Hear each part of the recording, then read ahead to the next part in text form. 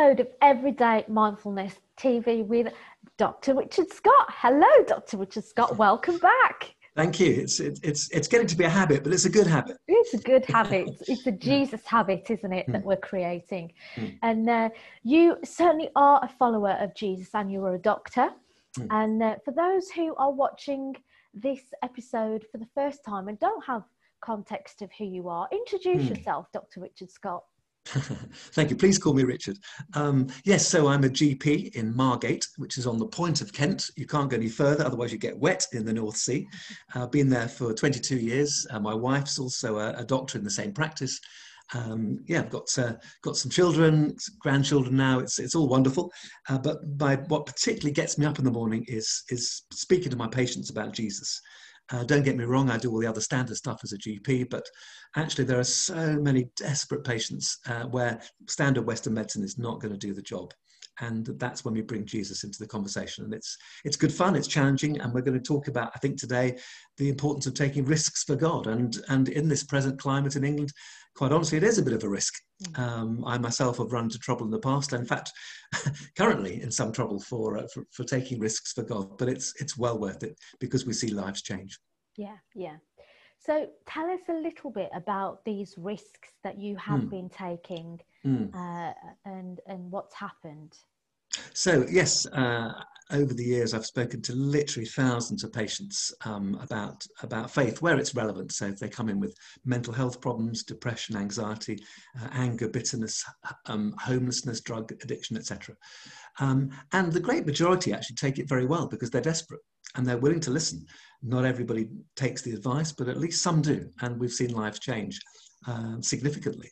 But over the years, I've had a few minor complaints, and then one major complaint in 2010, where the mother of a patient, she wasn't even in the room, but mother of an adult male patient, complained to the General Medical Council about my offering him religion, if you like.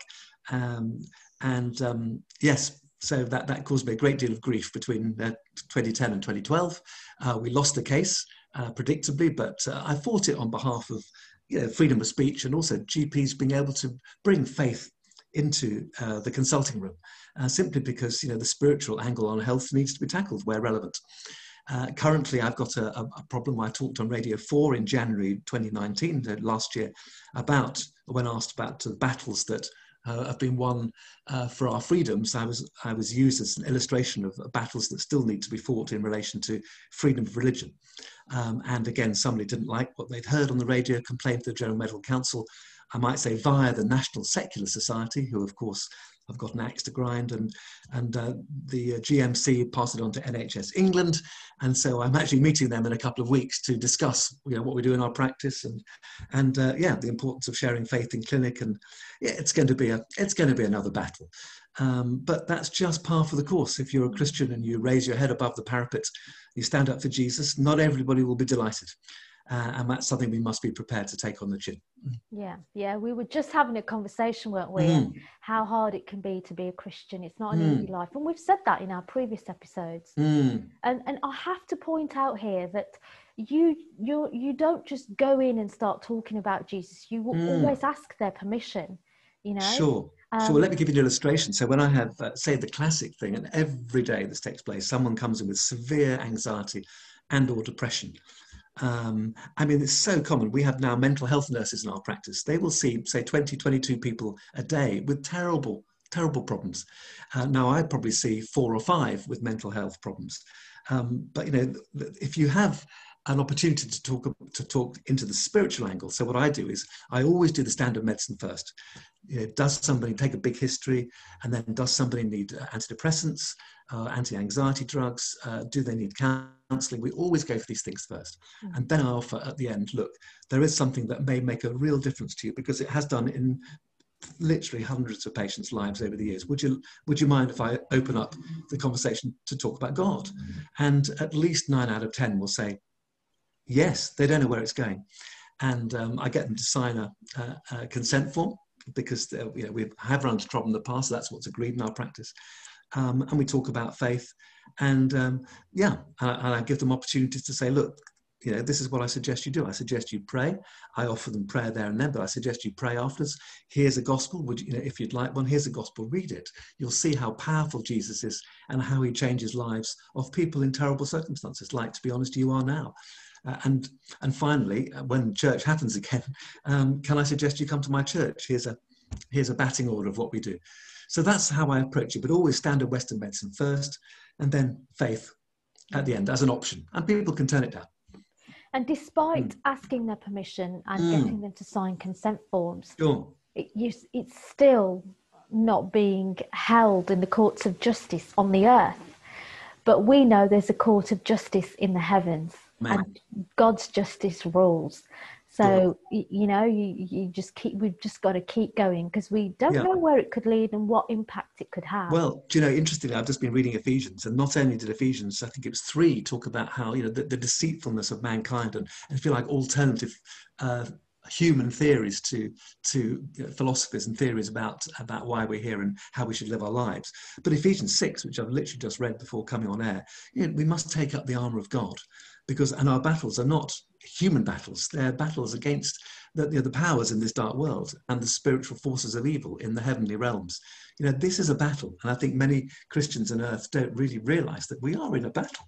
And when you place your head a little bit above the parapet, suddenly you're starting to get shot at, because the devil doesn't like this stuff, and we should expect it. So it always comes as a shock, but it shouldn't be. It's normal.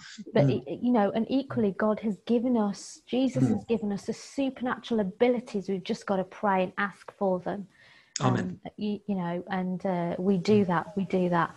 And tell us a bit about your health and how it's impacted your health, because I don't think we should discuss this and how you've come through.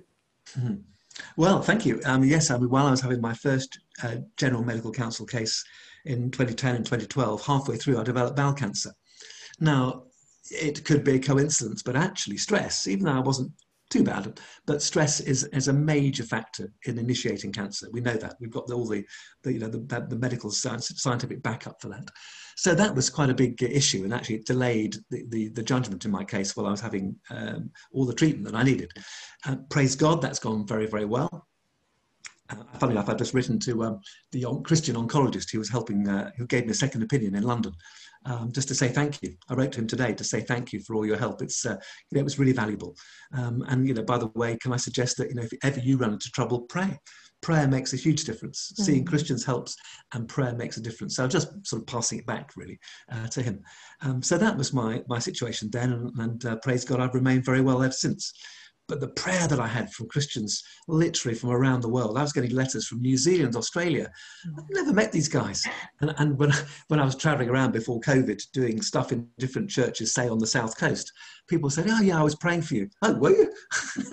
But thank you. This is the Christian world. We've got people around us, and so bring them into the secret. Tell them what's going on in your life. I need help here. Challenge them to join in, so that when they need help, we can pray for them. That's how it should be. This reminds me of the story of Gideon, where he went into battle, and God just kept decreasing the army to 300, and it was all you need is 300, and all you need is 2, 3, 4, maybe a small handful of people to pray with you. Sure. And things shift. Absolutely. And the battle is the Lord's. We've got that famous song, haven't we? That the battle is the Lord's. Well, the battle is the Lord's. If we go in fighting ourselves, we're going to lose. But we're going with Jesus. One person with Jesus, that's a majority. No matter how big the Goliath is in our lives, for me, it might be NHS England or the General Medical Council. They might seem like Goliath, but actually David, a small stone, and God, Goliath hasn't got a chance. He simply hasn't. That's it. No, exactly. And you know what? It's all about taking risks. We look at Gideon, King David. They took risks, didn't they? And God met them where they couldn't do things in their own, flesh. And you're taking risks all the time. Talk to us a bit about taking risks for God. Right. Thank you. Well, actually, I think the first thing is that we have to recognize that, Christians, of course, are part of normal conversations, chatting to people, how are you, etc. And I do that in my clinic. So you find out how someone is, take a medical history. But the $64,000 questions we used to say years ago is, how can you move an everyday conversation on to Jesus? And that's the big challenge for all of us as Christians. How can we bring Jesus into whatever the situation is? And I think there are 3 points which I've really discovered over the years, and they're formed part of my teaching now for churches and for doctors. And the first point is this: you need to be prepared to be uncomfortable, because taking a risk is uncomfortable. Whether it's climbing a mountain physically, setting yourself a challenge of running a marathon, or opening your mouth for God, you need to be prepared to be uncomfortable. And even after all these years, when I'm about to open up, I'm uncomfortable. In some ways, I wish I was elsewhere. Every fibre of my body is saying no, but God is saying yes. Yeah. And here's the thing: as soon as you open your mouth for God, that feeling of uncomfortableness just goes, and suddenly I wouldn't rather be doing anything else. This is where I am for a good reason. If you like, it's your Esther moment. And so, I think the first point is be prepared to be uncomfortable. Point number 2 is that God is with you. And I remember, you mentioned stuff in the Old Testament. I remember when Moses died and Joshua took over, and his first job was a big one. He had to cross the Jordan and then, go and take Jericho. And actually, that's not easy. And Joshua must have been thinking, oh my goodness, and here I am. And suddenly the boss, Moses, has died. But God said to Joshua, as I was with Moses, so I will be with you. I'll never leave or forsake you. And that's a standard message time and time again in the Bible. And so, when we're being prepared to be uncomfortable, just remember God is with us. He's not left us alone, because if he had, we are in big trouble, but he hasn't. So that's the second point, really. Number 1, be prepared to be uncomfortable. Number 2, God is with you. And I think the third point, which is probably my favorite, is that we are entering what somebody, Bill Hybels from America, said years ago, was we're entering the zone of the unknown, which is a great term, the zone of the unknown. And that's where God does his best work. Yeah. In other words, when we're in our comfort zone, actually, we're doing stuff that we always do. In many ways, do we need God? But when we step out, we take a risk for God, we enter the zone of the unknown. Oh my goodness, we need him. And that's where God does his best work. So not only do we need him, but God's saying, right, now let's watch what I get up to. And so those are the 3 points, really. I think when we have to be prepared to be uncomfortable, to take risks, know that God is with you, and that when we enter the zone of the unknown, wow, watch what God's going to do. Give us a practical example of all those 3 points. Sure. Okay. So, right, I'll do that. So when I, as I say, we seeing so many people with so many big issues in clinic, but I can think of one a chap who was one of our drug addicts, and I took his history. And it was just, aged 8, he used to be posted in through, climb a ladder by his brothers, posted in through a small window, which they'd see him was open. He'd then go down into someone's house, open the front door, and his brothers would ransack the house. And they did that to sell all the stuff in order to fund drugs. And they then got him on heroin age 12. So when I listened to the story, I thought, my goodness, what chance has this patient of mine got? And so I opened up about God, and he didn't seem to get it, and he kept going to prison, coming out. And then I remember one day we saw him, myself and the pastor, we saw him. He was soaking wet. He'd come to our church. He was wearing one shoe. That's all he had left, one shoe. And I remember him bedraggled, thin, wearing a shoe. And, he had pneumonia. He was just in the most terrible state. And once again, we took a risk, said, look, I know you've walked away from this, but you need God. You need God. Now, of course, he could have complained to the medical council, but he didn't. He finally got it. And, he was actually due to go back to prison. He went to prison. He talked to the chaplain. With the chaplain, he went in, still in handcuffs. He knelt down on the floor in prison, in the chapel, and gave his life to Jesus. And this changed everything in his life. And so, we tried time and time again to get through to this guy. The only thing that's going to change you is Jesus.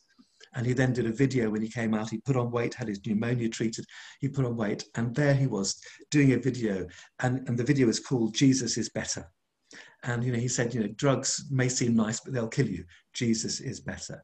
And, when you see that and when you hear that, you think it was worth it. It was worth it. It's worth taking a risk because the result is great. Yeah. And I might say he died a couple of years ago. Smoking ultimately got him, I think. And I look forward to seeing him in heaven and saying, thank you for doing that video. It was true, wasn't it? Jesus was better. You still didn't live beyond your late 50s, but actually here you are in heaven. Great to see you. Yes, he's looking down, cheering you on, cheering us all on. It's just beautiful. I think so. I'm going to get to the nitty gritty now. There are some people who are saying, taking risks, I think I'll rather sit in my comfort zone. What would you say to that, Richard? Well, I would say I understand that. And to be honest, that was my life for 20 years before Nicky Gumbel and Alpha challenged me to share my faith. I think if you'd rather sit in your comfort zone, the danger is, I point to Revelation 3, and God is talking to the churches, and particularly to Laodicea. And talking to the other churches, he says, you've walked away from your first love. But to Laodicea, he's really hard. And he says, you are lukewarm. I'd rather you are either hot or cold. I will spit you out of my mouth. The danger of saying, look, I'm okay, I'll sit tight, is that God may say to you one day, when we all come before judgment, I never knew you. Or you've lost your sharpness, you've lost your fire. Get away from me. And I think, actually Matthew 25, when we look at the sheep and the goats again, we're called to help people who are hungry, who are naked, who are in prison. And if we don't, we risk our own salvation. Salvation is about faith, yes, absolutely, but it's also about actions. Read James. I think that, it's a danger. It was a danger for me, and it's a danger for all of us. We can be very comfortable as Christians, but we're called to take risks. We're absolutely challenged by the Lord to take risks because Jesus did, all the disciples did, all the apostles did. And God will call us to take risks in different ways. Maybe it won't be sharing your faith verbally. Maybe it'll be doing acts of kindness for other people. But we can't just say, I'm okay, I'm going to sit tight. It doesn't fit with the Bible. Yeah, and this is the nitty gritty of being Christian now. Yes. Reality. So would you say that lack of wanting to take a risk is lack of faith? No, I think everybody's got faith, and I had faith until I was challenged by Nicky Gumbel, but I think I wasn't doing enough with it. And there's a danger of thinking, I'm okay, I'm saved. That was my situation for 20 years. And to be honest, probably I would have been all right, and Jesus would have said, welcome, come on in. But you're missing out on all that's possible on earth. And also the Bible does talk about a crown that God has prepared for us. I think there are rewards in heaven for us beyond just getting in. And also I want to take people with me. It's not good enough to say, I'm okay, Jack. What about that person who comes in my consulting room? What about that person I meet on the street? What about that person who comes in the back of church looking terrible?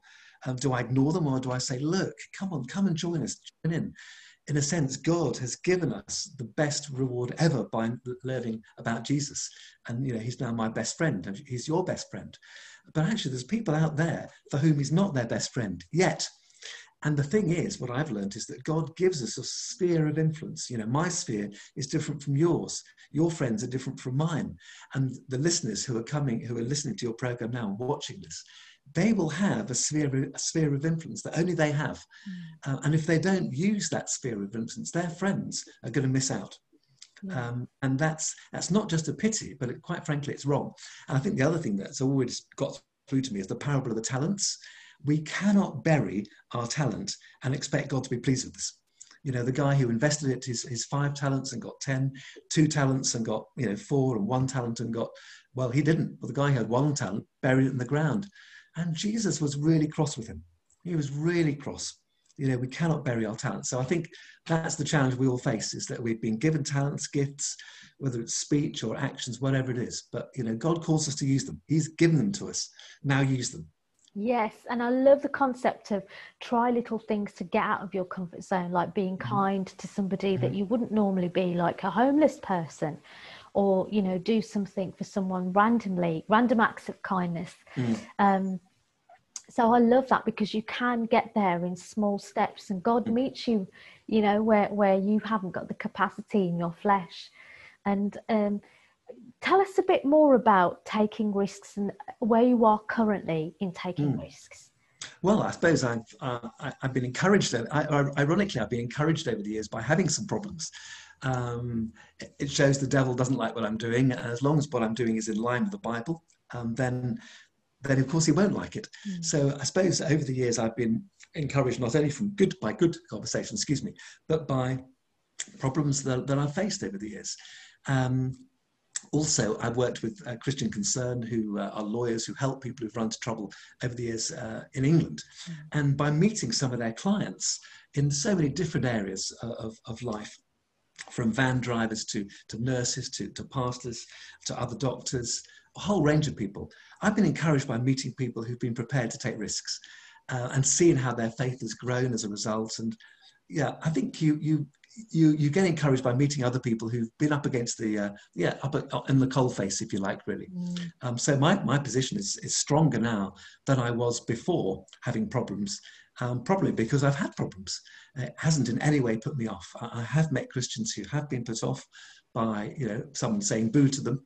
I would just recommend to your listeners, whether in India or in England, you know, there will be problems. You know, in this world you will have trouble, Jesus said.